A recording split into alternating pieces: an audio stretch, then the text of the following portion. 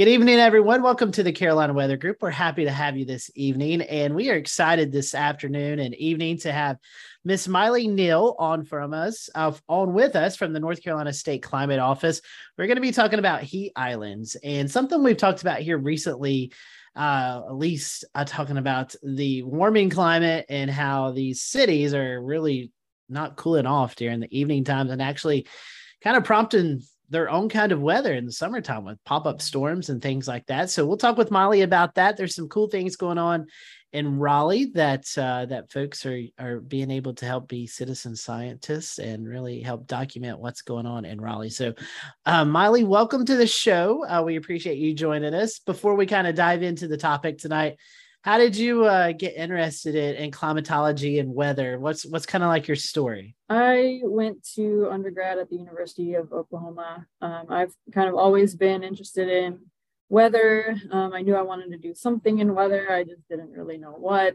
Once I got to Oklahoma, I really started developing this passion for climate and urban heat islands, especially. I wrote some papers on urban heat islands in undergrad, and I've always just kind of been interested in that topic.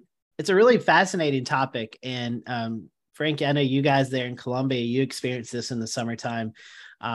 Places like Greenville, South Carolina, Charlotte, Raleigh, obviously Winston-Salem, Greensboro, our bigger cities really see these heat islands develop. So before we kind of talk into the project, for those who may not understand or may not know exactly what a heat island is, can you kind of give us some basics about that? Yeah, so heat islands, they're based off of differences in land use between different areas of a city. And one factor of this is albedo. So for those who don't know, albedo is basically a measure of reflectivity of a surface. So darker surfaces have lower reflectivity, lighter surfaces have higher reflectivity. And in heat islands, they're typically in very dense city areas that have lower albedo and lower reflectivity. So the sunlight that comes into those areas, it's getting absorbed more so rather than reflected. So those areas tend to heat up a lot hotter than other areas of the cities. And I had mentioned a little bit earlier, these kind of create their own weather system. So like in the summertime, for instance, we kind of see these cities stay warmer at night, and they can sometimes we've seen some evidence on radars that kind of storms develop over these more warmer areas. Is that something that you are experienced with there, Molly? That's happened. I haven't done a lot of research on it personally, but I know there is some research out there where storms are popping up more so over cities because they're warmer and also downstream of cities. As the heat's kind of flowing downstream, there's been more storms and more rain downstream of urban heat islands. And I think, Frank, something you see a lot there in Columbia in the evening times, you see those storms kind of pop up late into the evening. Yeah, we do. We see the thunderstorms. They sometimes end up popping up right over the city on these hot, muggy summer days that we see. So yeah, that's no surprise. I don't think that it's quite as pronounced here in Columbia as it might be in some other places. It's pretty well documented that Atlanta sees a lot more in the way of thunderstorms over the city and kind of the east side of the city and going off to the east. I think it was Northern Illinois University. Some researchers there wrote a paper on that, but they found that during the summer months, the radar reflectivity has kind of a max just over the east and kind of east northeast from Atlanta. Because the prevailing winds are out of the west, so or the prevailing steering current. So yeah, that's pretty well documented there, and I kind of anecdotally have noticed that you're seeing those thunderstorms happening more over town here in Columbia and off to the east than you might to the north and west. Yeah, it's pretty fascinating how that happens. Miley, so you guys are doing some cool stuff with State Climate Office there. Talk to us about this project that you guys have going on. So it wasn't just us. We were one of the contributors to the project, but I'm going to go ahead and list our other partners. So we had the Durham Museum of Life and Science, Durham County, the City of Raleigh, the North Carolina Museum of Natural Sciences, the Weather Service office in Raleigh, and then a nonprofit called Activate Good here in Raleigh. So all of us were kind of contributors and collaborators. I can't talk. on this project. And tell us about that project. What all happens with that? I mean, I know the folks there in the Raleigh area, they can help participate in this. The biggest part of this project was a couple of years ago, in 2021. And we did a citizen science project for the Raleigh and Durham heat mapping. And this was part of a national project, actually, called Heat Watch. And that's funded by NOAA, the National Oceanic and Atmospheric Administration. And then it's also run by a company called Kappa Strategies. So Heat Watch started in 2017, I believe, and more cities have been participating in this every year. So for Raleigh and Durham, we did in the summer of 2021. And then after we figured out that we got accepted to this project, we started recruiting volunteers. We had way more people sign up than we were even expecting. The project was super, super popular, and it really took off. So we knew we wanted to do like the hottest day that we could for data collection of the urban heat islands. So we worked with the National Weather Service in Raleigh. They were giving us weekly forecasts. And then once we decided on a day that we wanted, we chose July 23rd of 2021. Then we sent out a mass email to all of our volunteers. We told them what day it was going to be, when they could show up. And yeah, that's kind of how it got started. And so what instruments, I'm assuming a thermometer, but how did the folks get these instruments and tools to use to get the information for y'all? So we got some sensors sent to us by Kappa Strategies, which was the organization that ran the campaign. So they were sensors that recorded temperature, humidity, and the GPS location of where the sensor was. And these were able to connect to vehicles. So we put them actually on the passenger side window of people's cars for our volunteers that brought their cars. And then we also had some bicycle volunteers as well. So a few of the sensors could attach to the handlebars of their bicycles. And it looked pretty much like a PVC pipe, basically, to protect the sensor and shield it from the sun. So you could get kind of that airflow going through the PVC pipe and get really good measurements from that. So the results from that, did you find like any particular part of the Raleigh-Durham metro area was maybe warmer than other parts? Or Yes, definitely. The downtown areas really, really stood out in both Raleigh and Durham. And then other areas that have really low albedo, like really dark paved surfaces. So major roadways were another area that really stood out. And then there were a few neighborhoods throughout both Raleigh and Durham that were a lot hotter than other neighborhoods.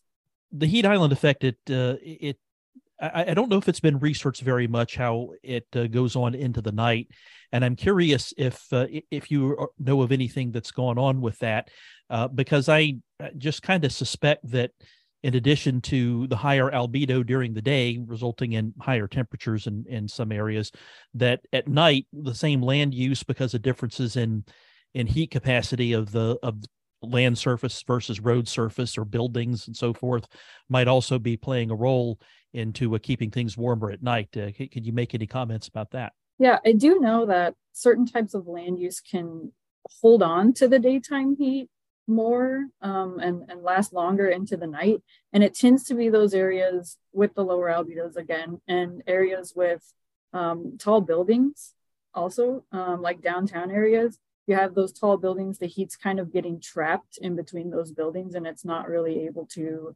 go back up into the atmosphere overnight. So it kind of just stays down near the surface and keeps those areas hotter. Right. I also wonder, just curious, that's probably a small percentage, but something that I think about sometimes is that down when you have a concentration of people in a city, that literally the amount of electricity they're using, I mean, it all's going to get dissipated as heat. So if you have, literally megawatts of electricity being used for a long period of time, I wonder if that also plays a role in keeping temperatures up at night when you have air conditioner trying to pump the heat outside and the amount of power it takes to do that.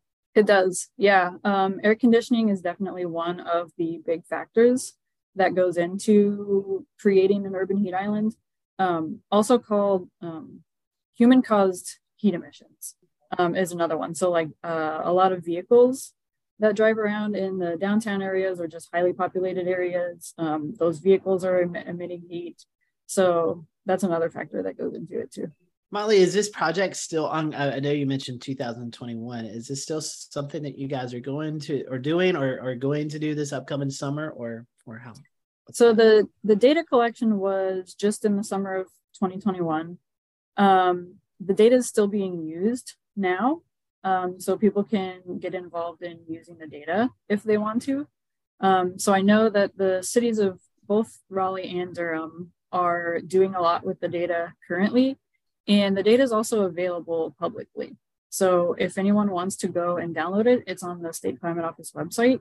If you have any kind of GIS experience, you can look at the shapefiles and the rasters, or we have a report that shows the data also that people can look through. What are some of the uses for the data from like Raleigh and Durham? I mean, what are they using that for? Both the cities, they have access to the data, they're using the data. The city of Raleigh is running a project called the Cool Roadways Project, and they're covering roads with a coating of titanium dioxide. And basically what it does is it's a lot lighter in color than the original pavement, and it allows more of the heat from the sun to be reflected instead of absorbed. So it's really cooling down those roadways in those neighborhoods. And I know that it's made a significant impact so far. They did it last year, I believe, as a pilot project, and they're doing it again this year as well in more neighborhoods. And then Durham, the city of Durham has an urban forestry plan to plant trees in areas that need them. And I know that they're using our maps to kind of help them locate where those areas are. Both of the cities, also another thing I just thought of, both of the cities have a few buildings with white roofs or green roofs. And that helps kind of reflect the sunlight back up into the atmosphere and not absorb so much of it also.